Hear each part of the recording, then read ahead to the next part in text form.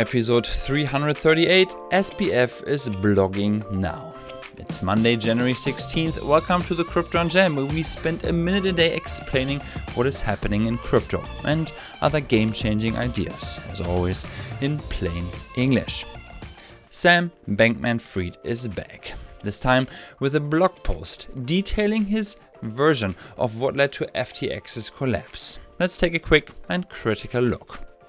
This post, which SBF published on the blogging site Substack, is astonishing for multiple reasons. For once, it is very unusual that a defendant in a major fraud case says anything at all before their trial. Talking rarely helps and can be used against them. Lawyers usually do the talking because they are trained in it, not getting their client into more trouble. SBF doesn't care. He's blogging away, including spreadsheets and data to make his case. And what is that case? Essentially that the market wiped out FTX and he did nothing wrong. Well, for the sake of it, let's follow along. SBF explains how Alameda Research, the trading firm he funded before FTX, had significant bets riding on crypto last year. According to his calculations, those bets were covered if the value of the crypto they were trading would decline by up to 94%. And they did. In fact, even more than that, when FTX declared bankruptcy, those assets were down 96%, which SBF blames on the crypto market and a targeted PR attack from a rival Binance.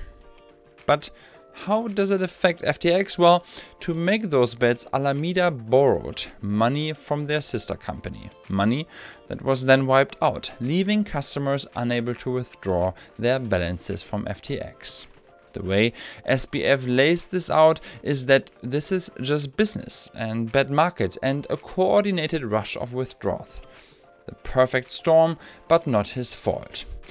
We have a feeling the prosecution is seeing this very differently, because why was Alameda allowed to dip into customers' deposits on FTX in the first place? Why have Alameda's execs already pleaded guilty and are collaborating? Stay tuned, it'll get more interesting, we bet.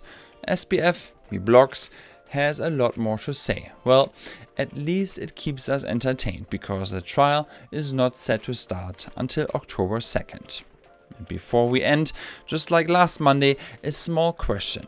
Do you mind sharing this podcast with someone you like or that you think would like our content? Referrals mean the world to us. This podcast is produced by CryptoHunt.it, the easiest place to learn all about Web3.